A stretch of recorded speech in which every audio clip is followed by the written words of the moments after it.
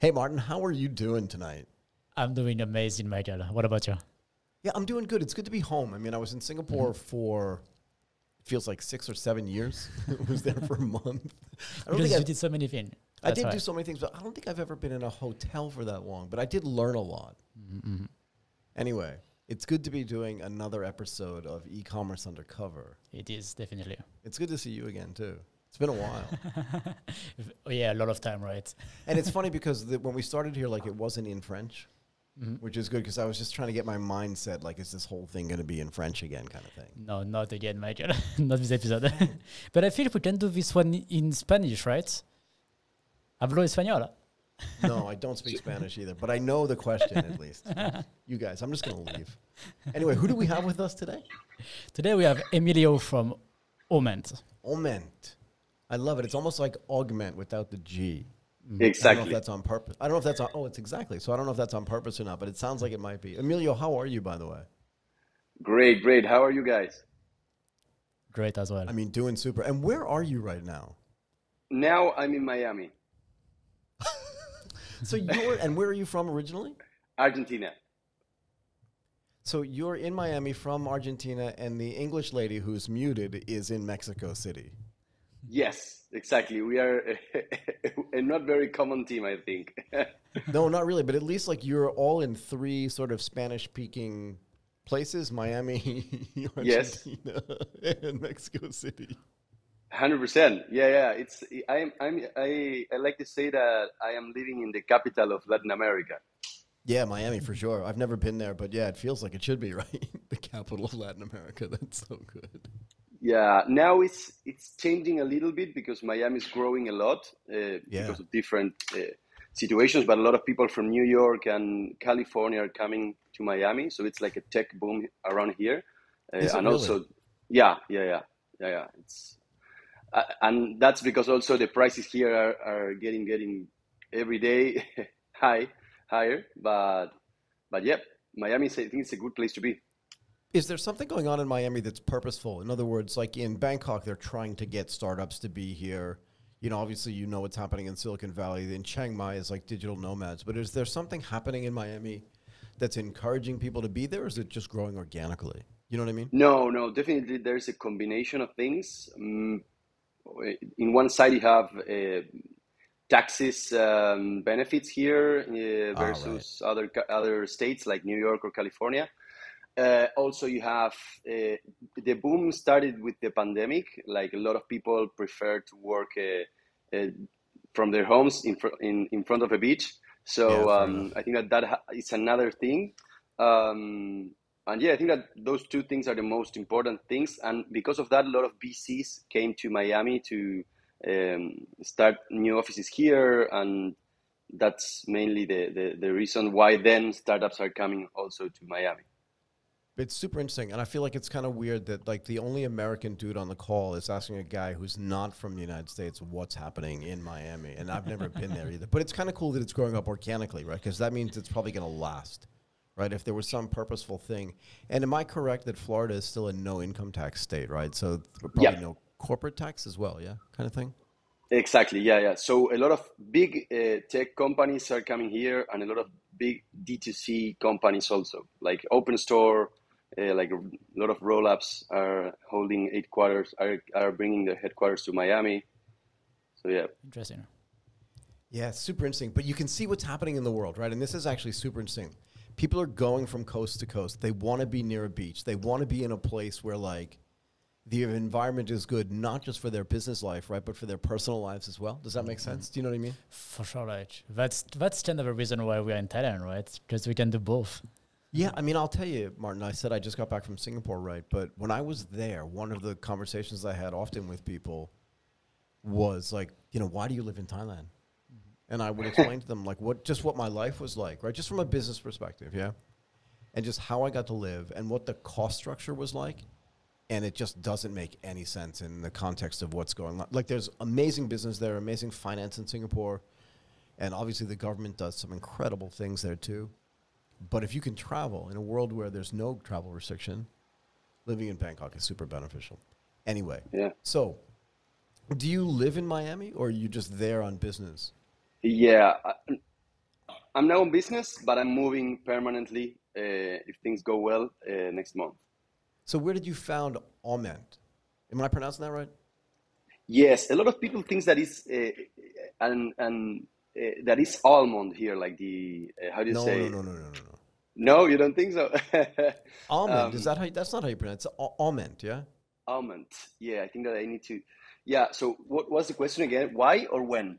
No, no. So did you found it in the United States? Did you found it in Yes. Argentina like you did? Yeah, in the United States, we are headquarters here in Miami, and Okay, great. around 52% of our merchants are from the US. Okay, well, what does Aument do? Like, is it a play on augment? Do you know what I mean? Is it a play on words? Yeah, yeah. At some point, yeah, because basically, Aument, we are building Aument to help small e-commerce brands get new sales easily across multiple channels, from social media and more traditional ones like email and SMS. So basically, the world is Aument came from augmentation and automation, a little bit with segmentation too, because this is what we know, what we are the best at. But yeah, like those two words, automation, augment, segmentation, to that's how we became to the name of Aument. But what's your business background, right? In other words, why did you think about starting this? What happened to you, or what's been happening to you in your business career that said to you, "Oh, you know all this stuff, and you should start this company"? Yeah, so there are two sides of the story. I think that me personally, as an online buyer, and me and my co-founders in our professional backgrounds. So, as an online buyer, and maybe you feel part of that too, I felt that brands were sending me tons of spam, not only through email, through SMS, in LATAM through WhatsApp, but also ads everywhere that were irrelevant to me. And because of my background and the background of my co-founders, that we work in working growth for different companies, mainly multinationals. I'm going to tell you a little bit more now. We realize that there is a lot of money that maybe big brands can spend and test and test and test and try different things without running out of business. And we said, hey, what about small brands? Like, they cannot be playing with their money and trying to do everything and try to reach everyone. Like, that's very tough. And we decided to start Aument because we saw this gap about an increasing gap between the big brands with big teams, big budget, and the small brands that were not that have no bandwidth to really take advantage of their data, of the channels that they have chances to use. So that's mainly the reason. And what were you and your co-founders doing before? In other words, were you working for big brands, or did you try to start your own online stores? Like, how did you figure this out, right? Yeah. So, well, one of my co-founders, we worked together. We were the growth marketing team of WeWork for Latin America. So we have a big background on performance marketing. Also, one of my co-founders is the ex e-commerce manager of Adidas, also for LATAM. And then so our CTO and our CPO worked for different fintechs, so they have a lot of knowledge about product. And myself, I came more from the big brands world. Like, I was brand manager of Corona and Stella Artois for Argentina, Chile, and Uruguay. Before that, in WeWork, I was after Corona, I was in charge of partnerships. So yeah, like, branding and performance is our big background. What was it like working at WeWork? That I know that question is going to come. Yeah, like, I think at a roller coaster. I think that we lived like, I don't know how to say it in English, but like the like a super massive growth of sales and marketing spend and That's from kind of what I want to know. Like, what is it like being in a hyper growth and hyper sales environment, right? That's the thing I'm really curious about. We work or not we work, I kind of don't care, but I'm curious yeah. about what that environment is like because I don't think most people have ever experienced it. What does that feel like? It's crazy. Like, you live every day as a founder. I think we really felt that we were part of the funding team at WeWork, and we worked for that, and we were working 24/7 to make the company grow. We did it. Maybe not so healthy in terms of financials for the company, but yeah, like our job, we did a great job. Like we imagine that 98% our buildings in LATAM were with 98% of occupation. Most of them came from digital marketing efforts that my team did. So yeah, like it's amazing. But so were you part of the launch team in Latin America? So did you feel like, in a way, because you already said like you felt product ownership there, you almost felt like a founder. I'm just trying to translate that into that feeling of then leaving that pace, right? And then going out and saying, hey, let's do it again, but now let's really be founders. Do you know what I mean? Because it's a kind of a different thing. What was that like? Yeah, well, I think that it was a little bit more tough for my co-founders who jumped from the companies they were. I left WeWork at the end of 2019, and Okay. after that, I tried to start some failed businesses. Good for you. So yeah. Very fun, but very tough. During the pandemic, without job, trying to survive, but it was a great experience. And then I started talking with my co-founder and say, hey, it's a great moment to be like. Argentina has an exceptional comparative advantage because it's very, very cheap to live there and to build software from there to the world. So it was, hey, like we can live without earning zero money sometimes, some months, maybe years living in Argentina. Why don't we start? It's the moment. So yeah, it's a totally different experience, yeah, for sure. Being a real founder rather than an employee, but it's great. Was it hard for your co-founders to leave like bigger companies and bigger jobs? Do you know what I mean? Because like for you, like you said, you're like jump off of one rocket ship onto another rocket ship. It's kind of the same thing, but for them, it's like, how do I tell Yeah. my mom I'm leaving my job at Diageo or something, and I'm going to go Oh, work with Emilio?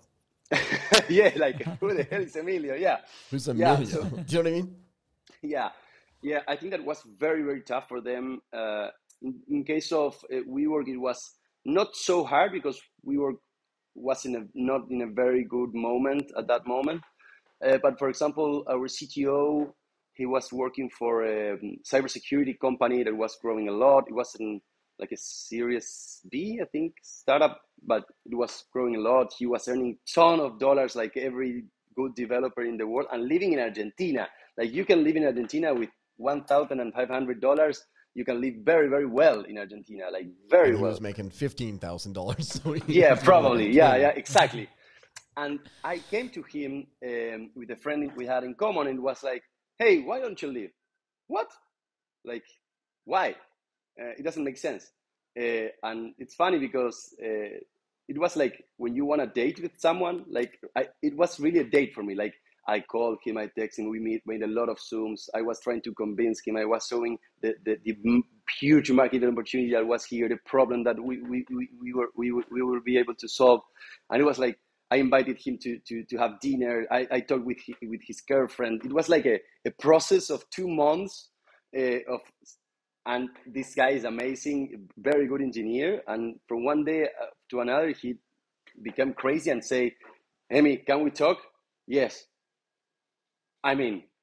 And it was like, oh shit, I can't believe it. And I thought, I remember that at 1 second after that, I imagined, oh, his girlfriend is gonna kill me. Like his girlfriend is gonna kill me. But well, let's see that after that. So how did you explain to him how big this opportunity was, right? Because something you said must have convinced him. He was making a ton of money. He's living a good life.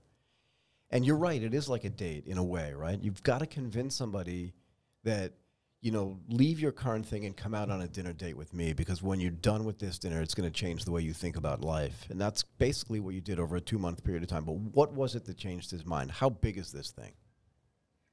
Yeah, so I think that the first step was talking about the mission, that is basically giving the opportunity to a lot of small brands get access to profitable customers that maybe big brands do.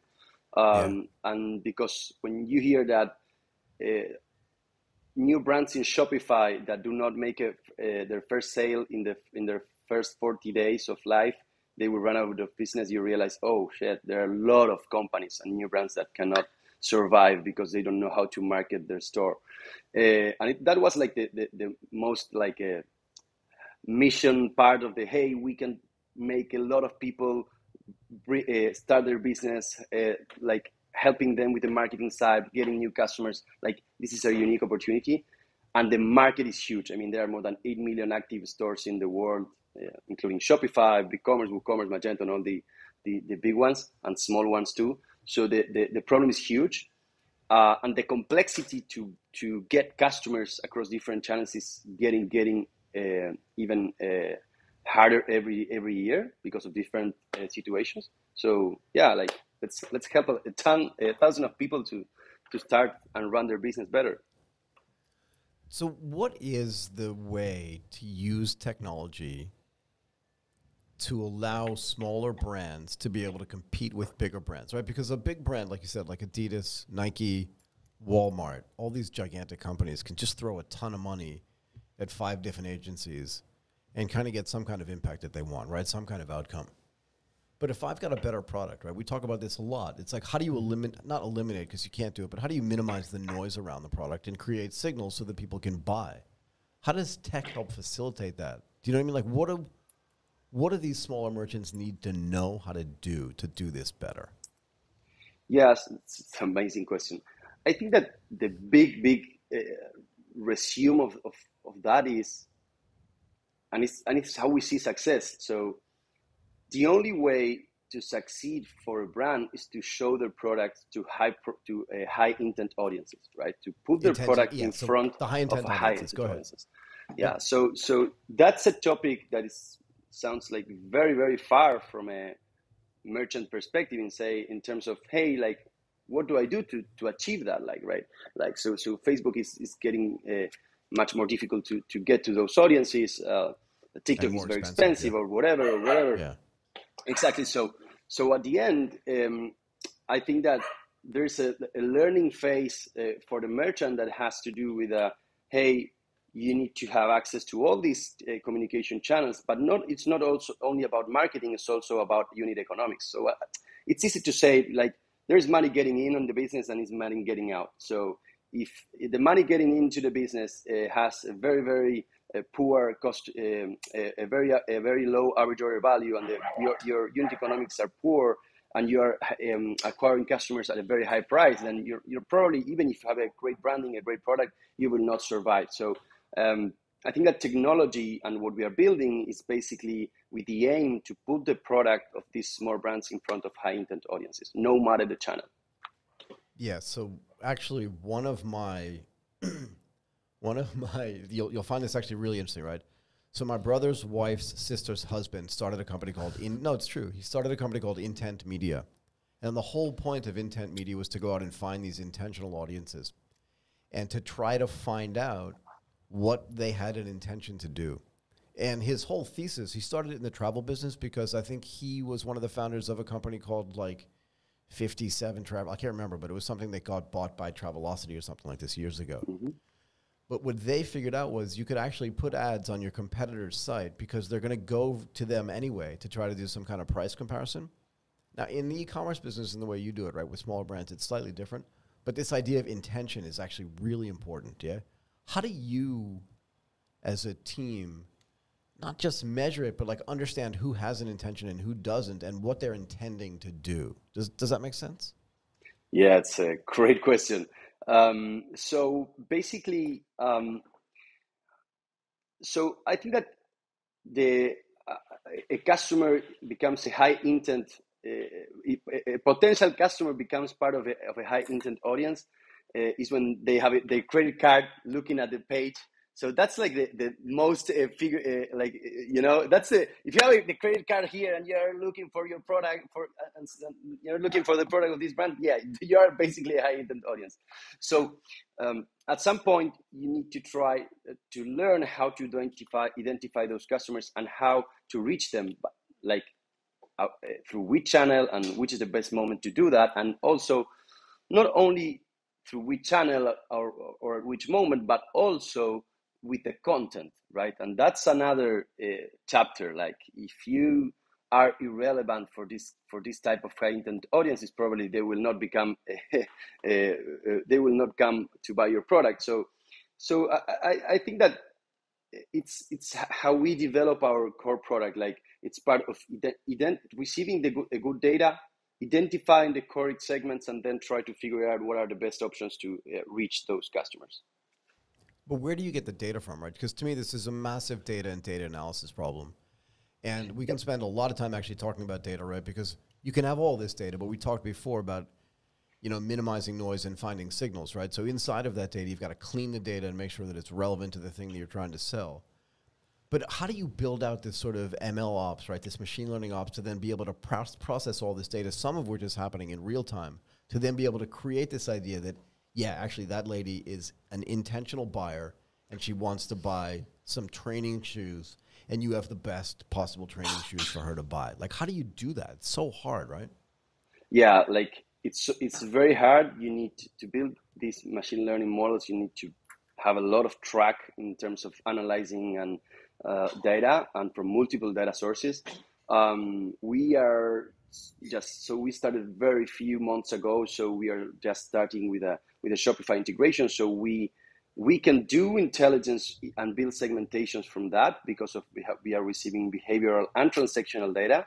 But of course, in order to grow that intelligence, you need to receive data from other partners and try to So there are a lot of things that you can do to start identifying these customers and trying to see where to reach them.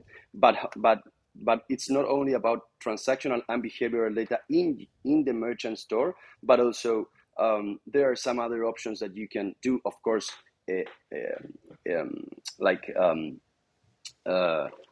being in compliance with the consents and the legal rules that the government expect to us to do. So there are a lot of ways, not only with this data that maybe a partner or Shopify, for example, can bring to you, but also there are other options to understand about the customers that is even more simple things. Like if you have the chance to ask a potential customer what do they want and when they want to be reached, then you have a lot of data that you can bring to the model. And do you partner with Shopify to get, can you get access to that data, or do you have to negotiate on a one-on-one basis with every one of these merchants? Do you know what I mean? Yeah, no, definitely. It's a one-on-one negotiation. Yeah. So basically you cannot, and it's okay because you cannot access to data from a merchant without the consent of that merchant and the consent of the customers of those merchants, So it's a one-on-one. Yeah, actually, that gives me a thought. Have you seen that Shopify launched Shopify audiences to their Shopify Plus customers? And basically what they do is that they share the data across all the stores to help, like for example, somebody who sells jewelry, they are going to aggregate the data for all the jewelry store using Shopify. And then they can tell you okay, these kind of customers are better and you should do your marketing like this and stuff like that. So they are kind of aggregating and sharing the data of all the stores, customers as well, including your competitor. So this is kind of the tricky part. So how do you, maybe differentiate with that or work with that? I don't know. Yeah, so I think that the algorithm that Shopify is building around high intent audiences is going to become even better through every month and the years coming. I think that it's a great idea. It has a lot of sense. I don't think we will never compete with them because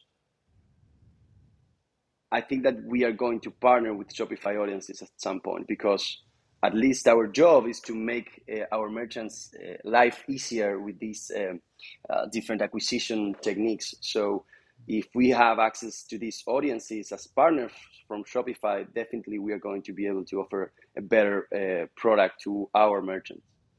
And to a But certain yeah, extent, big move. if you can partner with Shopify audiences, right? Then you can have all this aggregated data that you may not have access to otherwise if you have to go on a one-on-one basis to every one of the merchants. And to be fair, if you can build a better analysis tool or really understand its scale, right? Like how to build this intentional audience. Sure. I mean, in the same way, it's just like what Shogun did in the page building thing. Yep. No? Yeah. So again, like Shopify tried to do this page building thing, which was terrible, and now Shogun's worth $750 million or $1 billion. Well, right? most of the money comes from Shopify, so. Yeah, but fair enough. I don't care like who invests in it, but still, like the fact that Shopify could invest in Aument. For sure. Yeah, Right. that's definitely possible. Interesting. Yeah. So At the end, go ahead. if you can help the merchant make more money, everyone is Yeah, happy. they don't care. Yeah, and they don't care how they don't care how it happens as long as it's legal, right? And it doesn't violate any data privacy issues. Yeah, and actually that's a very good point that you bring up. Like, how does that work in Europe with GDPR? Because in Europe we are more going towards cookieless and no tracking and all of that. And so us on the tech side for e-commerce, we are really building stuff that are allowing each store owners to do the tracking and get the data and then feed, like for example, Google Analytics or Facebook with data that they can't really identify who was on your store and stuff like that. So this is more the way that tracking is going in Europe. So do you have some views about that? Like, did you check, or it's not your market yet and you focus on the US? Yeah, so yeah, we want to build a product ready to be used for every company in the world, and for that we need to be from scratch in compliance with the rules that governments are working on.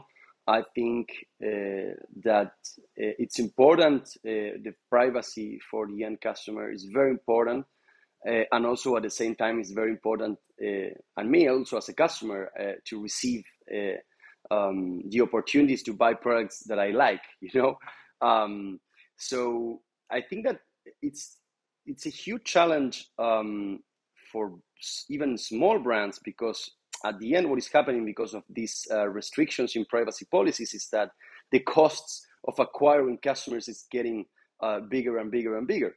So, and it's what we talked about before with Michael, like maybe big brands don't care about, they're going to figure it out. Like, you can talk to anyone.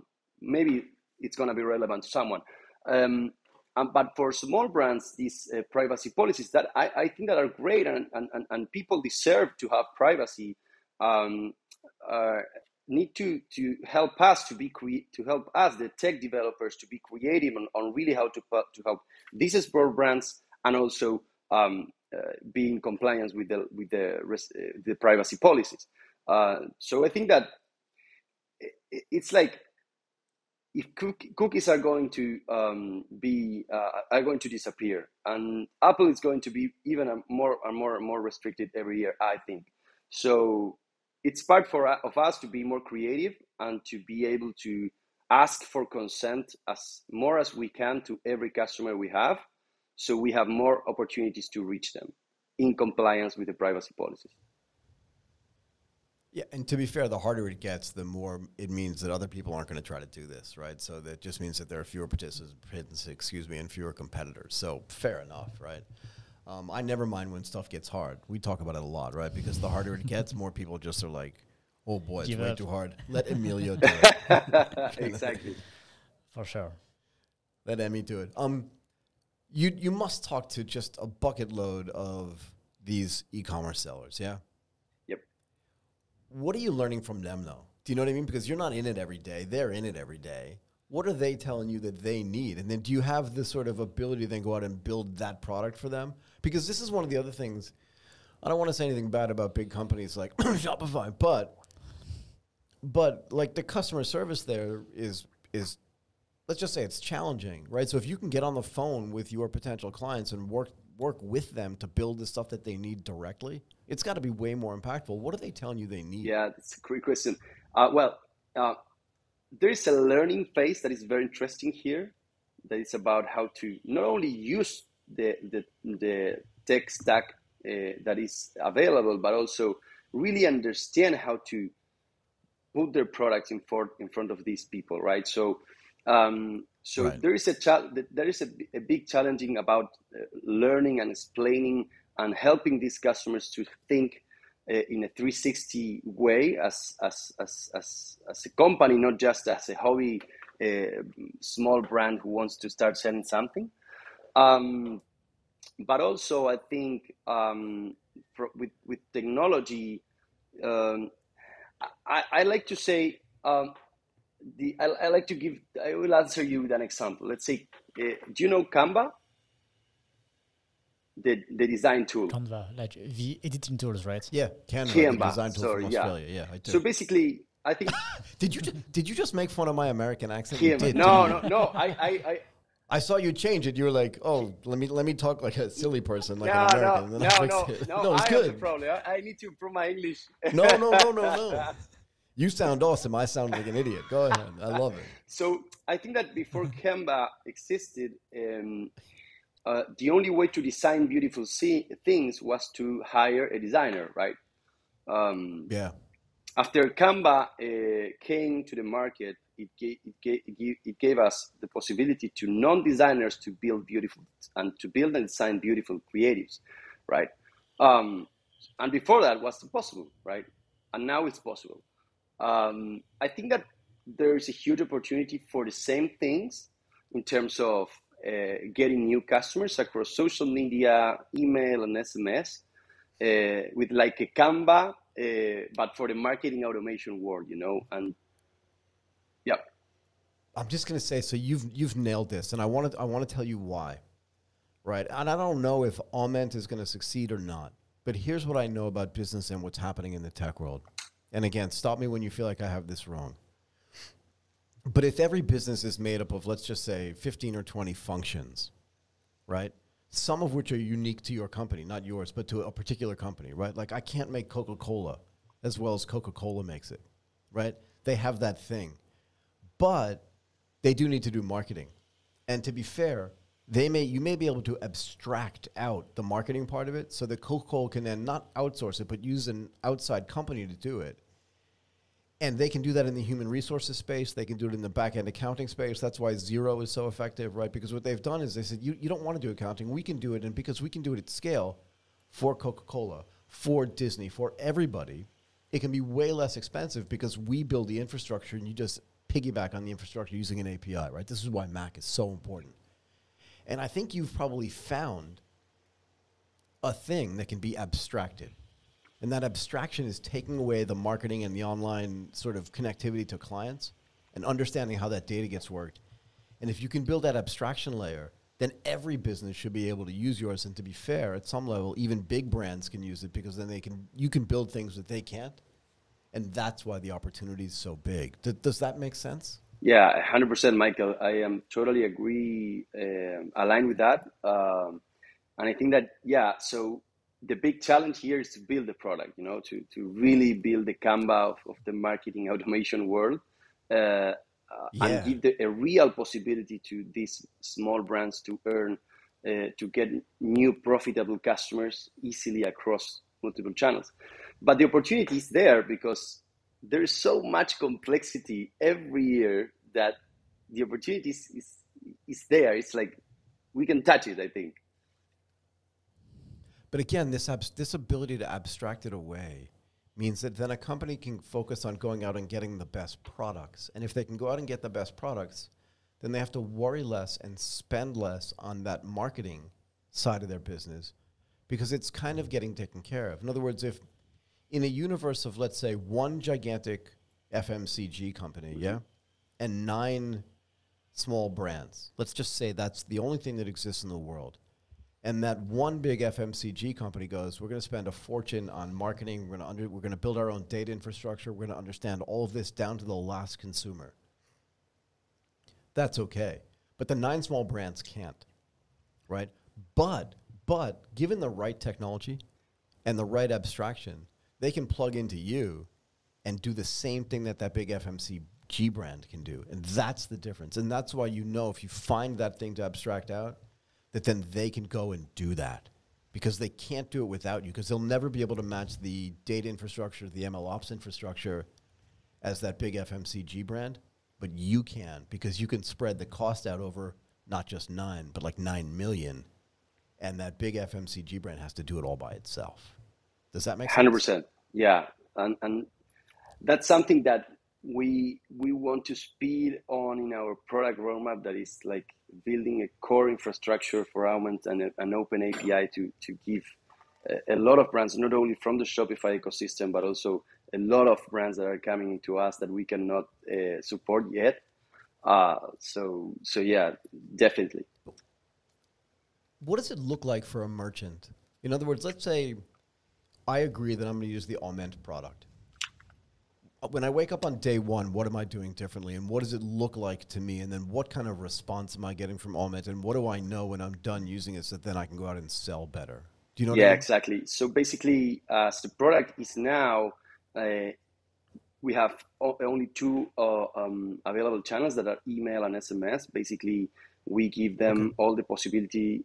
We take all the effort of building the customer segmentations and flows, but with technology. It's not like the merchants do not need to build the flows manually, like maybe they need to do with other tools, or maybe build the segmentations. So basically, a merchant can set up a lot of marketing automation flows for email and SMS, and then we have the attribution models already built for all of these marketing for these email and SMS flows, to show the merchants how much money they are getting into the business. And also they have the possibility to build campaigns of multiple touches, but with a super easy way to do it. Like you don't need to be an SMS expert or an email expert in order to build hyper personalized marketing campaigns, you know. And what if I'm using something like MailChimp or some service like that? Do you integrate with that too, so that my email that I'm already doing is already working, or do I need to do something different? And is my connectivity to you as a merchant via an API, or do I have to do some kind of integration? Yeah, so now, as we are only integrated with Shopify, merchants can access Aument through the App Store, for example, and install the app. So it's very, very easy. It's a couple of clicks. Yep. We are not yet integrated with a MailChimp, for example, or Klaviyo. In fact, we have our own ESP inside of Aument, also with SMS. That's what I want to know. Because that's a great question, and it's something that we talked about with my co-founders. That is, it's great to have integrations, but if there's a point, if your core business is to send communications or relevant communications, you cannot ask the merchant who has no bandwidth and no time to take a lot of marketing stack from everywhere and try to use everything at the time. Of course, it's impossible to be the best at everything, you know. So that's why it's so hard to build product, and that's why we need to prioritize and see what's next. It is. But to be fair, you're right? In other words, if I want to bake a cake, right? If I'm a restaurant and I want to bake a cake, I don't have to have the best oven in the world, but I need an oven. Do you know what I mean? And I need to have the ingredients in my kitchen to be able to do it. And even if it's not the best oven, I don't want to be able to have to go down the street after I've made the cake and then bake it and then take it out and bring it back to my restaurant. It's just too complicated. You don't want to build complexity into the product. You want to take it out. Exactly. Yeah? And one of the things that why, in case of email, we think that it's okay for us to build, to have this in our product, is because one of our investors is Isaac Saldana, the founder of SendGrid. And what I was saying to his team it's an amazing VC that's called HiveHatch, is that spam exists in the world because of them and the MailChimp guys. Like, they built so good infrastructure that every email gets into the primary email. Yeah. But that's not fair. It's not fair for brands because they need to send a lot of emails and spend a lot of money, and it's not fair for the consumer because they receive a lot of things that are not interested for them. So yeah, exactly. So yeah.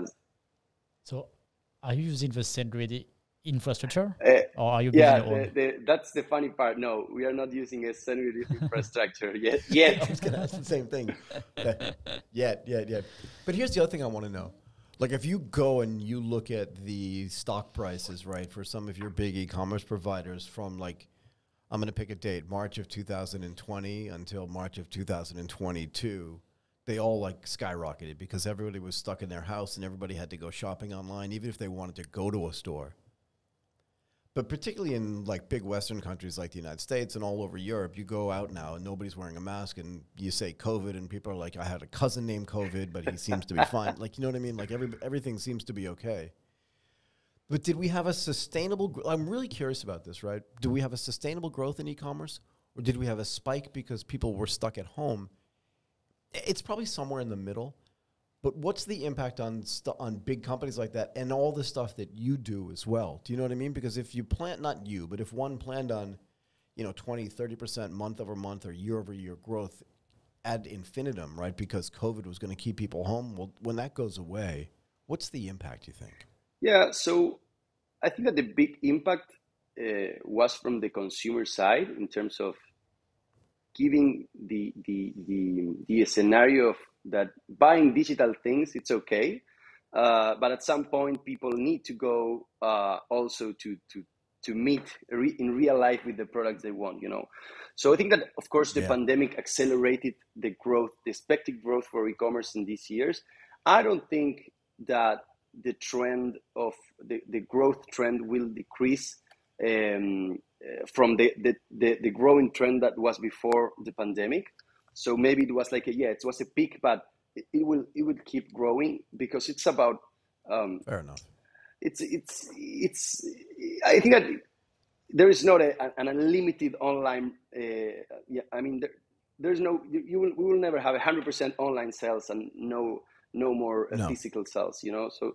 So I think that the trend is going to grow for online brands, and as there are more people consuming, as there are more young people that are more used to buy online, the trends is going to grow. I think that the pandemic just accelerated it in those years. So you talked, I don't know if we started recording or before we were recording, but you threw out this word called roll-ups, right? And you said that a lot of them are moving their headquarters into Miami. And I have to ask about this, right? If you look at some of these big funded companies that are rolling up Shopify brands or Amazon brands or whatever, is there an impact on that? Is there an impact on you as well from that? Do you know what I mean? In other words, if I'm Thrasio and I go out and I pay, 4 times earnings for every good online seller, am I then going out and stopping some of the data stuff that you're doing, or are they then going out and doing more of it? Do you know what I mean? Like, do you see that as a good thing for you, a bad thing for you? How does that ecosystem look to you?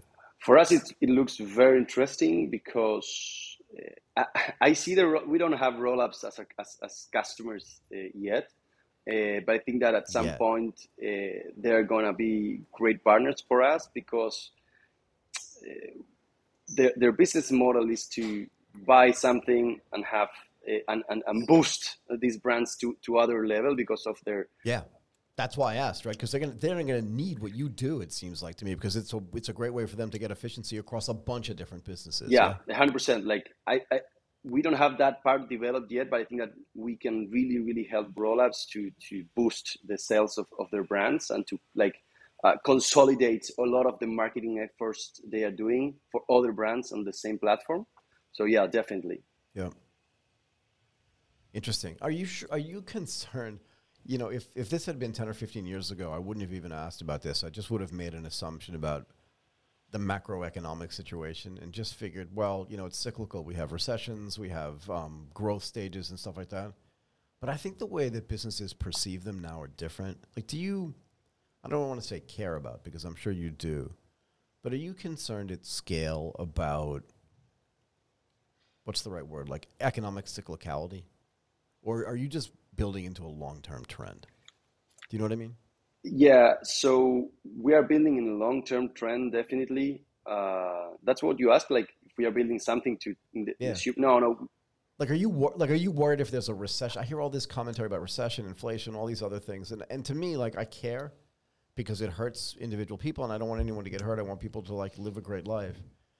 But it's like if everybody died every time there was a recession, there'd be no humans on the planet, right? Like I don't want to be insensitive about it, but I'm just saying like the world is cyclical. If we're in a recession now, yeah, it's hard. I've been through some super hard ones, right? And they're very painful. But if you're building a company for the long term, you got to build through that, right? So that's what I'm saying. Like, are you worried about it, or are you just building through it? So no, we're building through it. We are focused on solving a problem, and the problem will keep happening in a recession or in a hyper growth economic scenario. So for us, we have our focus in our product, in talking to users and build our product. That's from the Aument perspective. So of course, it's recessions are tough for a lot of people. There are a lot of layoffs. It's really tough, and even for our customers, it's hard because small brands who have no unit economics, who have no healthy unit economics, maybe will not survive.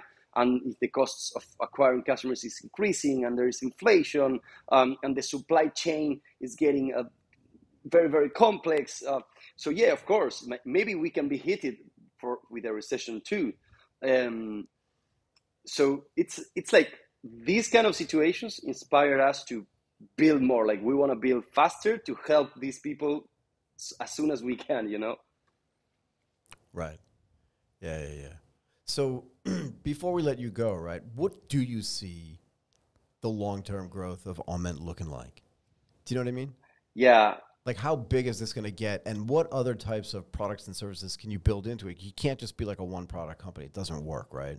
Well, so basically, I like to say this easy sentence about we want to help small brands get new sales easily, right? So we started with marketing, like building different communication channels, building different models to segment better, to build better segmentations.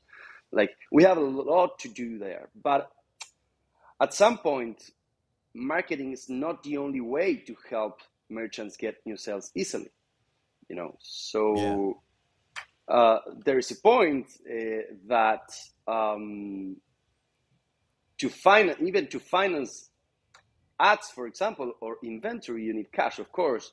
So we are developing so much intelligence in terms of customer, in terms of predict how the customers of each brands have opportunities to come back to buy. Like I think that we are building better intelligence that maybe a fintech has about their merchants. So at some point, if we execute well and we have a great network of brands, there is a huge opportunity also to help them not only with optimization and profitable customers, but also with the money they will need to really boost those channels, you know. Yeah, now you're talking my language. Okay. Well, yeah, because no, the reason why I ask, right, is because I just want to understand how you're going to use all this data and this intelligence that you're gathering, right? In other words, if you're just using it for the merchants, that's neat. But if you're using it for yourself to then go back and help the merchants, like I think there's a massive opportunity, and Martin and I talk about this all the time. I think there's a massive opportunity for some company who's helping merchants build, who's helping them grow, who's helping them have better interactions with their customers, who's helping small brands do this. At some point, you know who the winners and losers are going to be. So you could potentially invest in those brands, first of all. But second of all, you could create your own bespoke marketplace. You know, just call it like bestbrands.com. I don't know. I'm just making stuff up. Do you know what I mean? For the places where there's real hyper growth, again, to eliminate all of the noise around the other brands that aren't growing and just focus on the ones that have the best products, so that people don't have to go through this search and destroy problem to find the stuff they love. Yeah, well, that's very powerful, and it's like the audience is like an audience is marketplace. You know, people interested in some kind of products, and they have access to those products that they only care about, giving the access to brands. Yeah, it sounds like an Amazon at the same point, but yeah, like in terms of audiences, it's different. It doesn't though, right? Because you mentioned this word, and I'm so happy you brought it up at the beginning, this idea of intention, right? To be intentional. Because at the end of the day, if you're going to go to personalized and customized products, well, if you have the best growing products and you have the market intelligence and you have the data, what's to stop these small brands from saying to their clients on an individual basis, we have the ability to make any product you want. You trust us to build great products and find great products. What do you want? Like just going out and asking. You know, you mentioned dating before, right?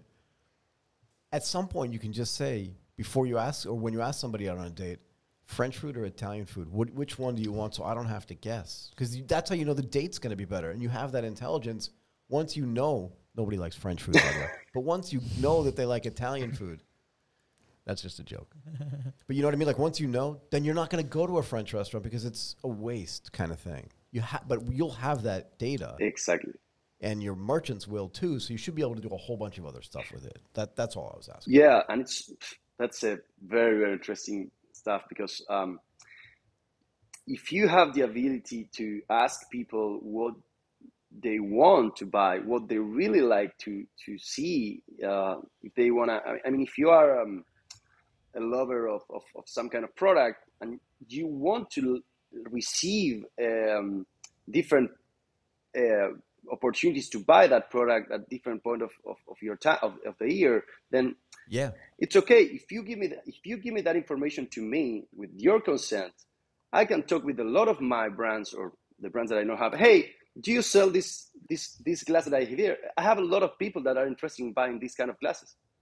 Are interested in putting your product in front of them? Yes, they are going to be okay with that because that's what they want. And everybody wins. I mean, look, I was out yesterday at a shopping mall looking for something very specific, and I couldn't find it. I went to Adidas, I went to Puma, I went to Nike, I went to everybody, and I could not find it, and I was so mad. So it was not for a camera grid. Yeah, Martin always gets worried when I buy new microphones. And actually, before we started recording, I found 2 new microphones in this office, and I didn't tell him about it. Anyway, anything else? This has been a killer conversation. Yeah, definitely super good. Okay, so can we thank him? Yeah, thank you very much, Emilio. That was awesome to learn more about what you're doing. Yeah, thanks for just like being so open and honest with this. It was super, and I learned a ton. Hopefully, you had a good time. I had a blast, and we got to make fun of Martin a little bit. So that it all works out. Thanks to you for inviting me. It's a really great opportunity for me to learn from guys like you that are working with the e-commerce ecosystem too. So very, very grateful about that. And also, I hope to visit Bangkok someday soon and grab a beer with you guys. Thank you very much. Thanks for coming on E-commerce Undercover. Okay, bye-bye. That was awesome. Have a nice week.